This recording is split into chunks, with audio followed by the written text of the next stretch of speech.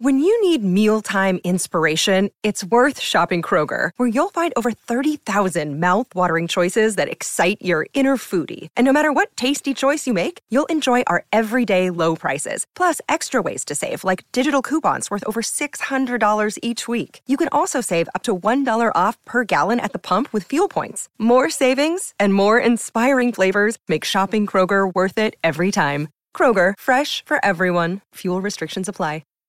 On this episode of Narcissist Apocalypse Q&A, we talk with a recovering love addict named Eunice about her addiction, fantasies, toxic shame, codependency, narcissists, and unhealthy relationships.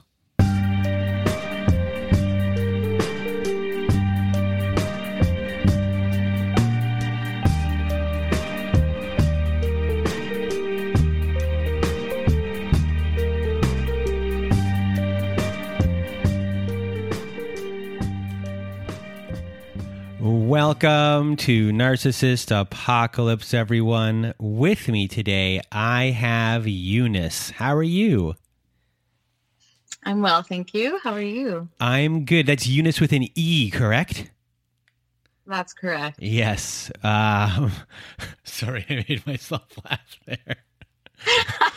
Sorry. So today we are going to talk about love addiction, your recovery, what love addiction is. We're not going to really be talking things from a clinical perspective like we've had on someone before. We had on Jody White before. We're going to talk from your perspective, and you're going to let it all hang out. We're going to see a lot of stuff. We're going to bring up toxic relationships.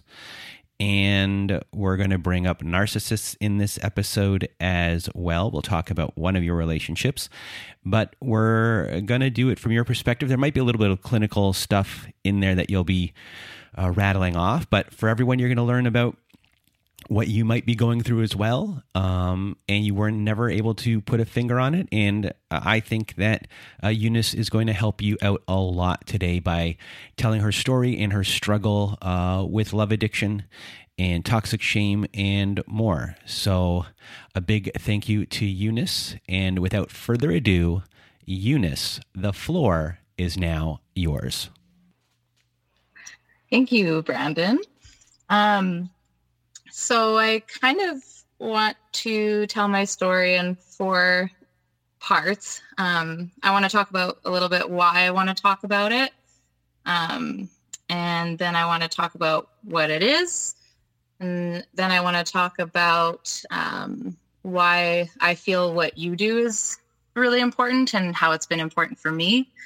And then I'll just give everyone a brief overview of my background, I guess, with how I got here and sort of my rock bottom point. So I am here to talk about love addiction. It is a newer concept for me.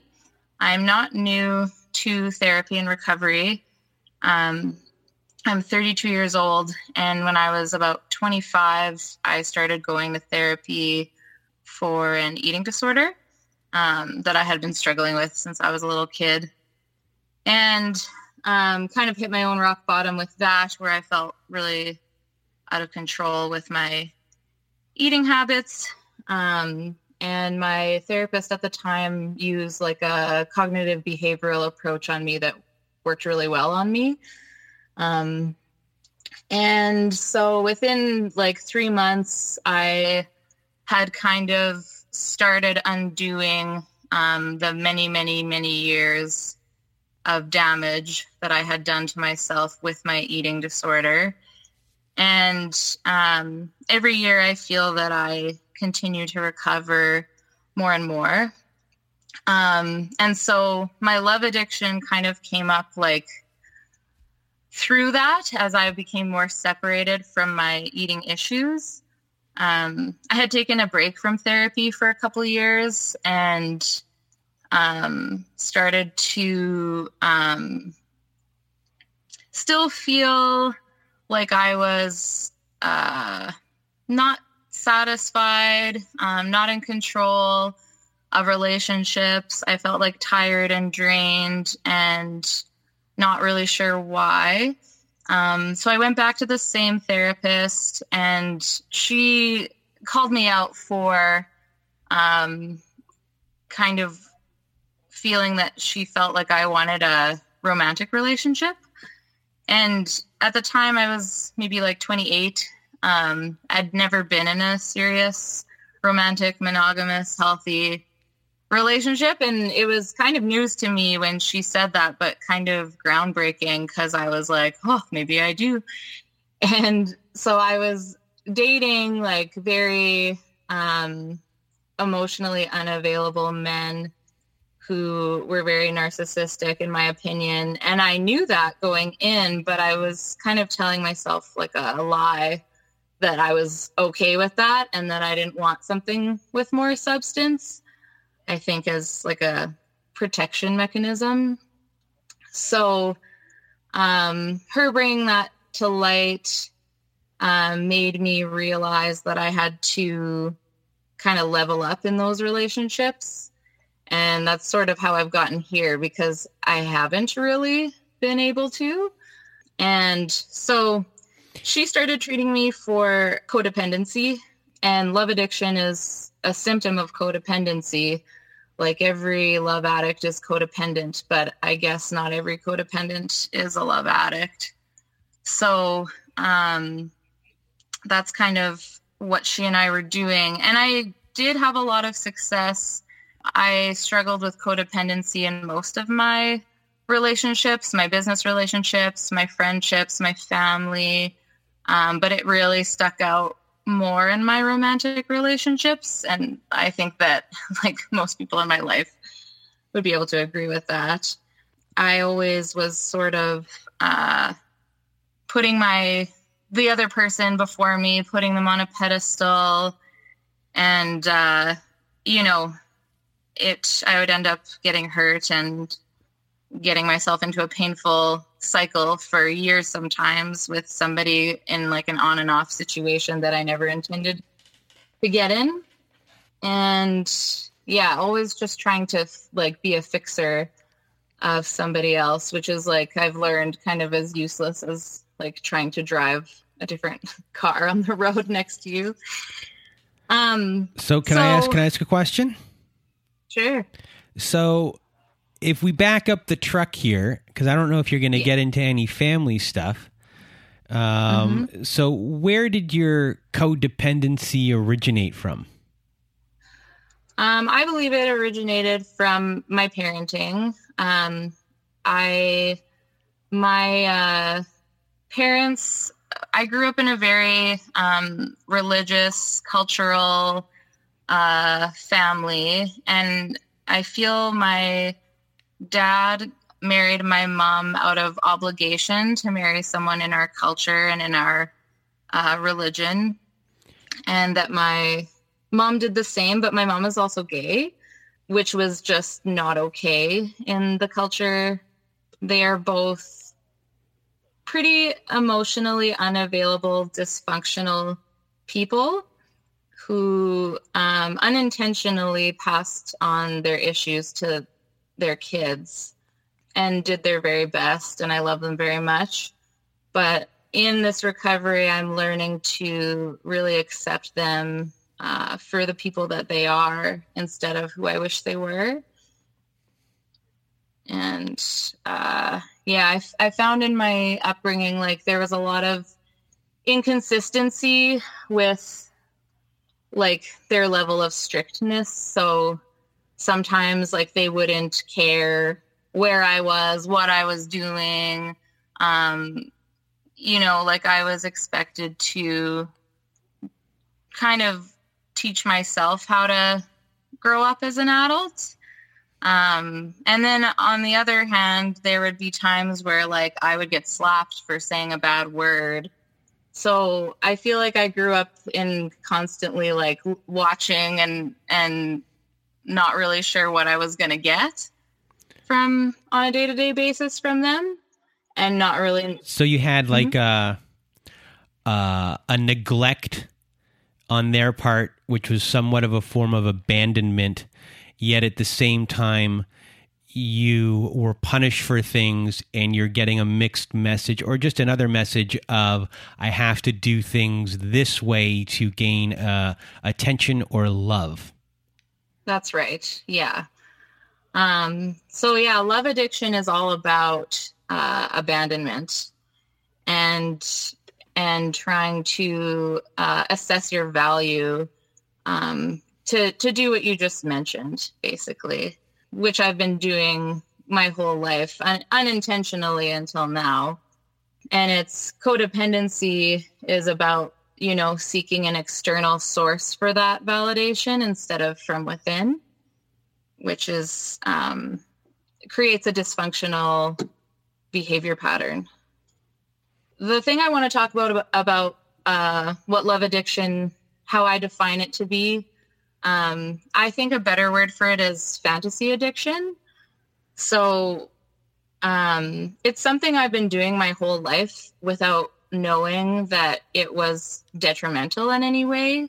I will make up little, I'll use it in context of romantic relationships, but I've done it in a lot of different ways, but this is the strongest fantasy for sure.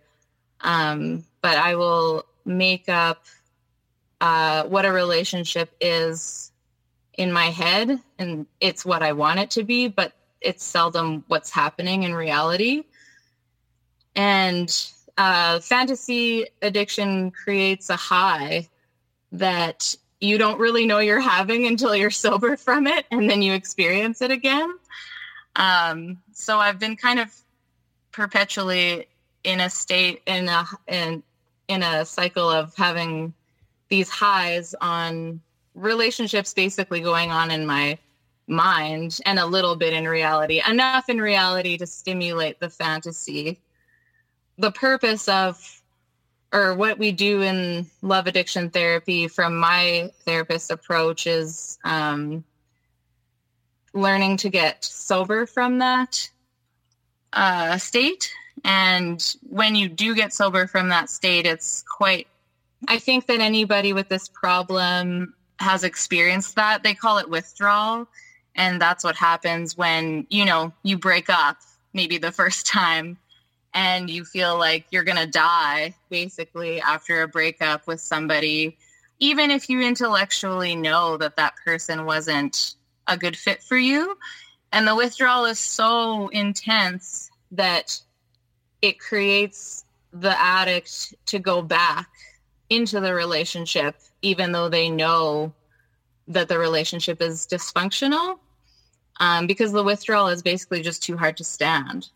In love addiction recovery, you have to be committed to withstand that feeling of withdrawal for a period of time until you can learn to moderate yourself and regulate your feelings and emotions and relationships, basically. And I don't want to, I really don't want to minimize any abuse that happens by saying that this was anybody's fault with the partners we choose. Like, they are abusive and we were abused by them. This is just how I've chosen to take responsibility for my parts in those relationships and to hopefully not repeat history is all. So there's a book I read. She's one of the pioneers of this concept. Her name is Pia Mellody. And she wrote a book about love addiction. And she says that a love addict's conscious fear is abandonment. Like, lots of love addicts understand and are self-aware of their fear of abandonment when going into relationships. And the unconscious fear that they have is their fear of intimacy. And love addicts typically choose love avoidant types of people. And their a love avoidance conscious fear, according to Pia Mellody, is the opposite. So their conscious fear is intimacy and their unconscious fear is abandonment. So it's a perfect yin-yang. And that's where narcissism comes in, because all narcissists are avoidant on that spectrum. Not all avoidants are narcissists, but they usually display narcissistic traits. And so, like an example of a love addict and a love avoidant getting into a relationship, love avoidants, they typically put up a lot of emotional walls. Their main issues stem from enmeshment. And so typically they had to take an adult role in their childhood and look after a caregiver, for example. So they get that suffocation aspect to them.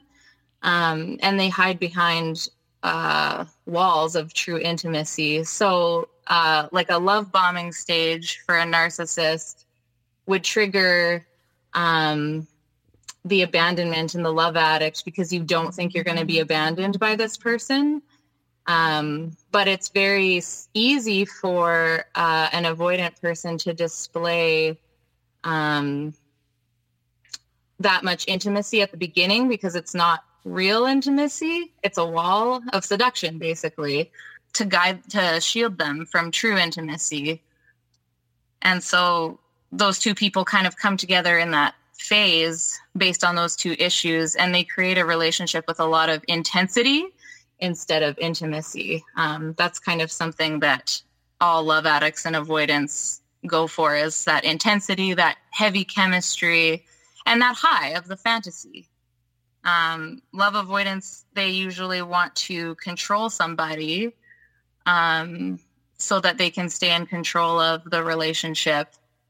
And love addicts tend to abandon themselves as they were abandoned by their caregivers. So, and the thing is that both are emotionally unavailable, even though it always kind of seems like it's the avoidant who's the emotionally unavailable one.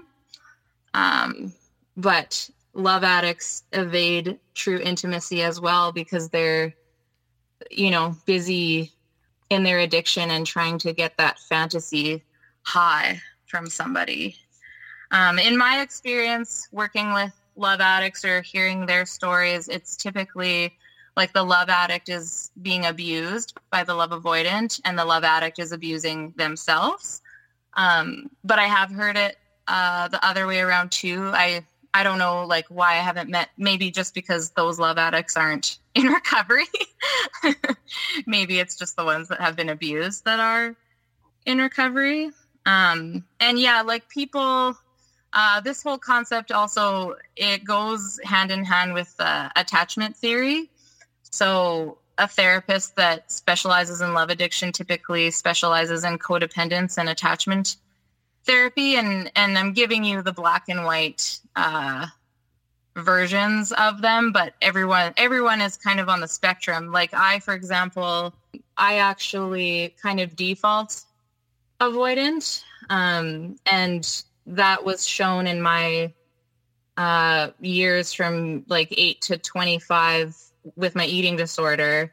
Love avoidance typically, sorry, I'm ranting a bit, but love avoidance typically seek intensity outside of their relationships with other addictions like substance addiction, sex addiction, eating disorders. And love addicts seek the intensity within the relationship. So I always kind of was busy with outside addictions and not relationships. But the difference is that I do also have the abandoning component, and that has caused me to be overly empathetic. And so I'm very aware, or hopefully quite aware of what my behavior does to other people.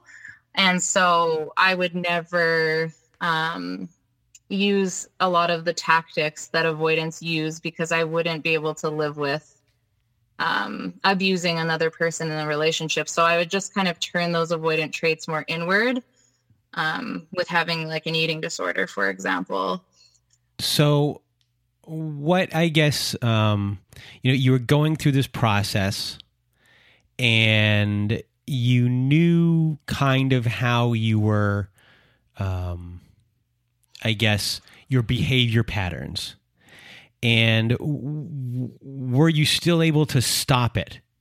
And how has the struggle been in current relationships, or am I getting ahead of myself here? I'm going to try to get to that. Yeah. I could not control myself in a relationship. Still don't have the trust in myself that I could. And the reason for that is the regular codependency, seeking like external needs to define my value. But the love addiction, I get so attached to a person and create such a fantasy that at that point I get out of control very early in the relationship and ignore the red flags. The reason why this type of, like, why your podcast has been a really good tool for me in my love addiction is because it's made me, when you start to see someone for who they are, which is breaking down the fantasy, that is how you enter that painful withdrawal. And learning about narcissism and the red flags that are so common, like I'm sure so many people on this podcast feel like we've all dated the same person because they're so similar. It really helps keep me in reality. It's kind of like hyper extended right now where I see narcissism everywhere and label everyone as a narcissist. And so it's not something I want to plan on like staying in throughout my recovery. And it's also still a deflection of the fact that I keep choosing these people. But it's been a very helpful resource for me to be able to stay out of my fantasy instead of trying to take responsibility for that other person's behavior and trying to like absorb what they did and try to say like we were both in the wrong and there was no bad guy. Being able to call out the abuse for what it is. And that's a very important step. I mean, that's a totally different starting point from the like we're both uncompatible people starting point.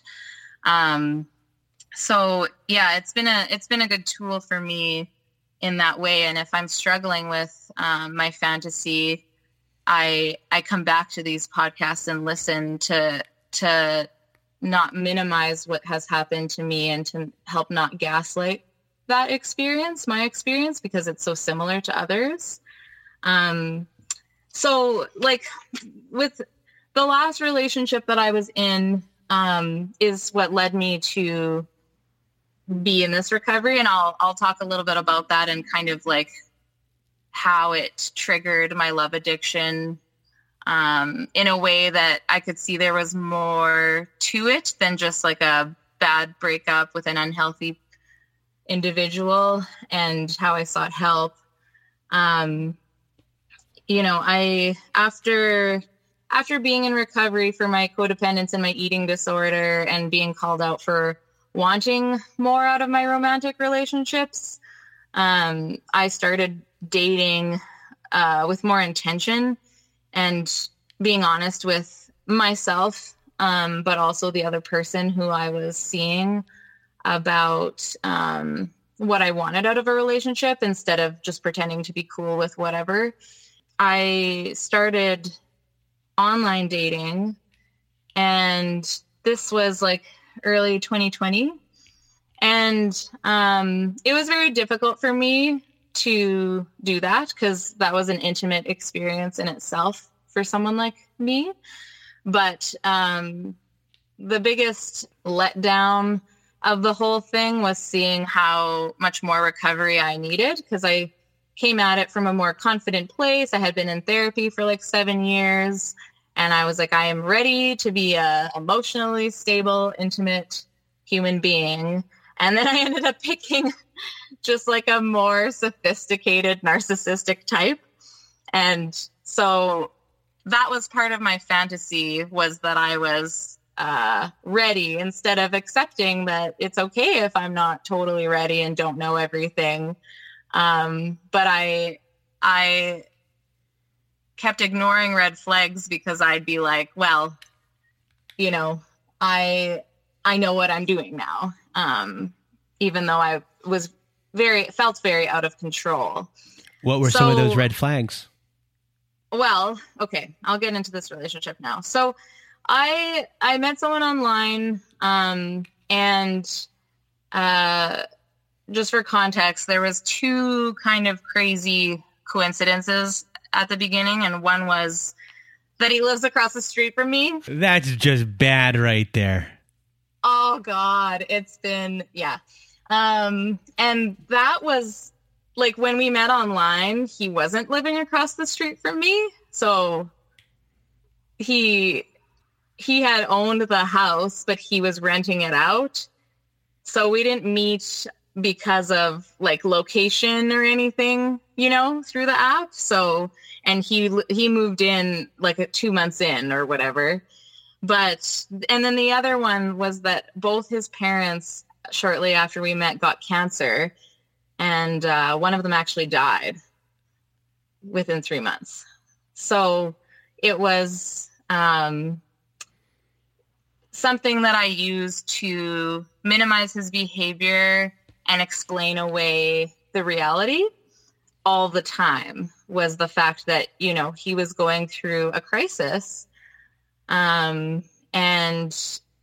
you know, I was really on the fence about getting involved, but at that point, I think my addiction had me. So yeah, when we met, we talked for, you know, it was COVID, kind of the first stint of COVID. So we talked a lot more than usual before meeting in person. And I didn't feel like love bombed or mirrored. I felt like he was very consistent and reliable. And I mean, I was getting love bombed. It was just in a more covert way, in the form of him being very consistent, I guess. But I had already formed like sort of an attachment before I met him. And then once I met him and felt the chemistry, then I was just hooked. So that's when we found out that we were neighbors, is when he came over and we just like sat on my lawn and hung out for an hour. And he was like, guess what? Like, that's my house right out your window. And so, you know, he was legitimately an upgrade from my previous relationships. Like most of the men that I used to date typically had a substance addiction. Lots of them are very obviously narcissistic, very alpha male. And they usually were like financially unstable, had unstable relationships, had friendships that I didn't care for. But I always lied to myself and said that didn't matter because I wasn't going to have a relationship with substance. And this person, like financially, we seemed to be on the same page, intellectually, like our political beliefs.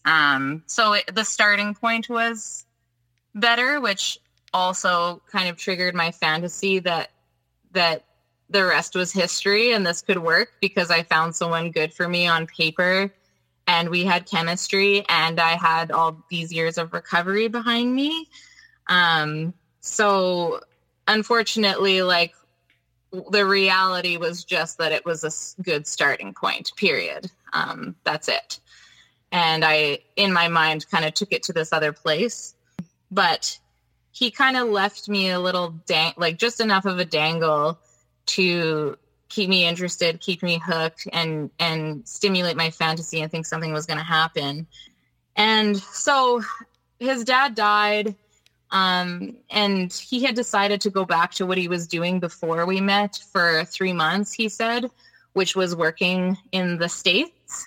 We live in Canada. And so he said, you know, I lost my job because of COVID, and they said I could come back to work for just 3 months. Like, I'll be back at Christmas, but I just need to, get my head straight and get things straightened out. And I said, like, okay, that makes sense. And I told him, I am not expecting us to stay together if that's not what you want. But if you do want to be with me, like, that's what I want. And so I just want you to think about that. And if that's not what you want, I want you to stop talking to me and, not yank my chain. And so I said, think about it, because I should have, held him accountable to that response, but I wasn't ready to hear it. And then I gave him a day or two, and he was already texting me a whole bunch. And I made this assumption that he wanted to be with me despite, temporarily leaving. And he was going to come back to his house. He was going to leave it empty for 3 months. And so I was going with that, and I was excited. And we started, talking a little more about our relationship. And then, like a week after his dad died and like a couple days before he left, he made a mistake, and he had sent me a screenshot of something. And at the top of the screenshot, there was a Tinder notification. So I was like, oh God, you're still on dating apps? Like, that is not what I expected was happening. And I called him out on it right away, but he just, I don't know, he just said a bunch of really confusing things back to me that made me confused and feel like it was my fault, and not really understand, and feel like, why didn't I define this relationship earlier? Even though, it was difficult for me to say, like, I need to know I'm your girlfriend amidst his crisis. And so I just said, like, damn, if you don't want to be with me, I wish you would have said something and, like, take a hike, basically. And then the next day he messaged me again and acted like nothing happened. And so I just said, like, have a good trip. I hope you feel better and overcome this thing you're going through, or something, whatever. And he never spoke to me again for like 4 months. And that's when I entered the withdrawal. So first I started getting on dating apps myself, and then, it wasn't working. Like, I was kind of acting out of haste and out of acting compulsively. And then I was still, not finding what I wanted and replacing him with someone else, which my addiction wanted to do. So then I recreated a fantasy and kind of said, like, I am half responsible for this because I didn't define the relationship, even though I tried. But minimize that. And I said, when he comes back at Christmas, like, we'll figure it out, and, it will be all good because he'll be past his crisis to an extent, and be a better communicator magically. And so then I kind of lived on that high for about a month and a half, imagining all these scenarios, how our conversations would go, how I would win him back. This is all like fantasy. And I had talked myself into like sending him a message, and whatever. And then it was getting close to Christmas. And I don't know if, most people who listen are Canadian. It seems like you've gone kind of international, but in Canada with COVID, you had at this time had to quarantine for 2 weeks if you came into the country. So I was like, I don't know if he's gonna be back. Like, he probably would have had to, I'm driving by his house every day. It's still empty. And I'm like, I think he would have had to quarantine. And then I was like, oh my God, what if he isn't coming back? And then my I was like panicking because I was like, well, what do I do? The thing I played out in my head cannot happen if he doesn't come back. And so then I went back into withdrawal, and I ended up luckily stumbling on this term and entering recovery, finding a therapist who specializes in love addiction and who understands that it's a stronger attachment than just a typical codependency with someone or something. And, he had me break down my relationship with this person step by step and show me the reality of the relationship, which was that this guy was keeping me on the hook for his own needs being met, but never intending to commit, maybe always intending to go back to work in the States, and just kind of seeing what he could get away with. And so then it was a very dark time of withdrawal. And about 4 months after the relationship ended, the person I was seeing, sent me a little breadcrumb and followed me on Instagram. He didn't apologize or send me anything meaningful. He just, sent me a little follow on Instagram. And luckily I had already been in recovery, so I knew that was, like a Hoover tactic, and I didn't follow him back. But I still was, checking up on him. Eventually, once I was ready, I ended up having to block him. And that was block his number, block him off social media. And I even found a different way to drive so that I wasn't naturally driving by his house every day because it was on my way out. So I stopped driving by his house, and that's when I got very sober in my withdrawal and went through a very, very, very painful time. Withdrawal makes you feel like you're going to die. Like you go to bed not thinking you're going to wake up. Like your heart will just stop, which is apparently something that's experienced in infancy, even with little babies when their parents don't come to them when they're crying and that type of thing. So it's a very childish state of being that gets triggered in this type of relationship.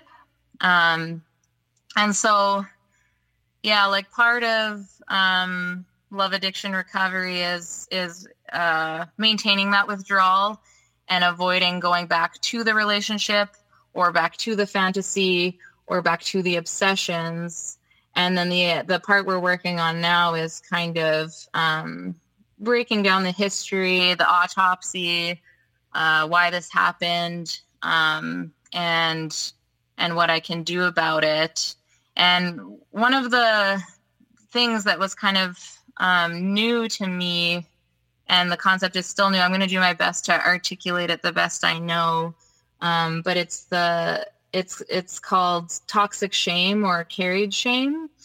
And so it's something that people who are codependent, but also love addicts tend to do is absorb the shame of other people.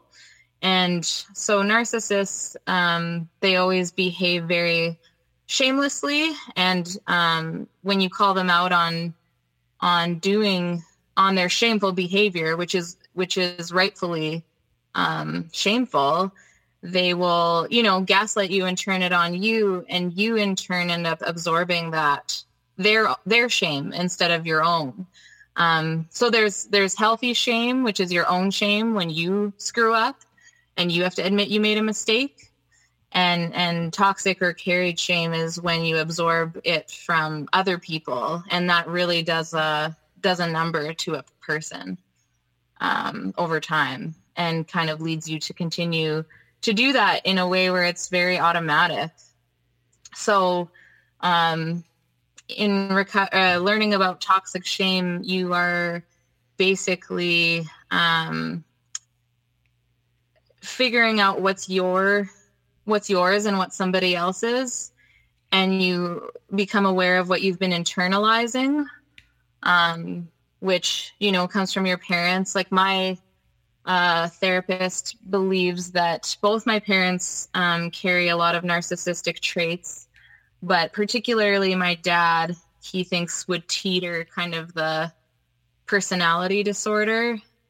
My dad is someone that we could never cross. And when he makes a mistake, he doesn't admit it, and he blames and he gets aggressive, which makes the child internalize that shame and live in that constant shameful state. And love addiction, for both love avoidance and love addicts, numbs you from feeling that shame. And that's what you feel a lot once you're in withdrawal. And the other thing that has been really important for me in my recovery is community. It's a really lonely addiction. I think all addiction and recovery from addiction is a very lonely place to be, but particularly love addiction is not, I don't think it's like a official term, and I think it's very, very, very common. So part of why I want to tell my story is to see if it, gives anybody any light bulbs the way that it did for me, so that I could take control of this situation and ultimately not put myself in this place where I get into these dysfunctional relationships. And community is a really big part of that, because you meet so many people with so many stories who have such similar tendencies to you. I have one friend who we talk every single day, and we're very transparent about, and try to both be very honest about where our thoughts are going each day with our fantasy. And it's embarrassing because there's a lot of shame around having it. But it's very, very helpful to even just have one person to consistently check in with. And so much of the time, her story is so much different than mine, but we have so much common ground. And then the other thing is going to the meetings, which, is sometimes helpful. I usually just use them more when she's less available, or I need to hear about. I go to meetings that are tailored to love anorexics, which is kind of where I define my avoidance part of me that doesn't get into a relationship and avoids them, instead of the typical love addict, in the most typical form, is somebody who is goes from one relationship to another relationship to another relationship. Whereas I kind of play them out more in my head, but I don't feel safe enough to enter them. So it's helpful to hear other people like that as well. But that's been a really important piece. I have an intimacy with my friend that I've never had with another person. And I can't speak for her, but I've said things out loud that I've never said to her because it's safe to say them. And most of the time, she's had the same ones, and that is really helpful in keeping me in my reality and feeling loved and connected to another person throughout a very lonely time. So that's basically my story. I'm still kind of in the withdrawal period, doing the work. And hoping that when I get to the point of feeling safe enough to enter another romantic relationship, I can spot those red flags earlier, whether they're presented overtly or covertly, and be able to, get out of that before my attachment sets in and my fantasy kind of starts, if that makes sense. So before we end off the show today, do you have any words of wisdom or advice for everyone listening? The biggest thing about recovery, and I've probably repeated this too many times tonight, but is to always be committed to staying in your reality. So even if that reality is cringy for you, owning it, and you can address why you have that cringy reality later, but trying to always be honest with yourself about that is very important. That will help you to be able to get to the next step of recovering, is that honesty and to honor your instincts. Like a lot of the times when I would remember my relationship with this person, it was with rose-colored goggles. But I actually, I've kept a journal my whole life, like since I was 6. And so I was able to read back on the reality of the relationship according to myself when I was in it, and how insecure I felt and abandoned and unheard I felt, even though I had a rose-colored version of it in my head.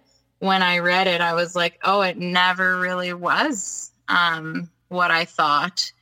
And so I always had the instincts to know that, but I ultimately ignored them in the end. And so I think that it's really important for us as evolving and maturing humans to really trust what's been built into us all along that's going to help us survive and thrive.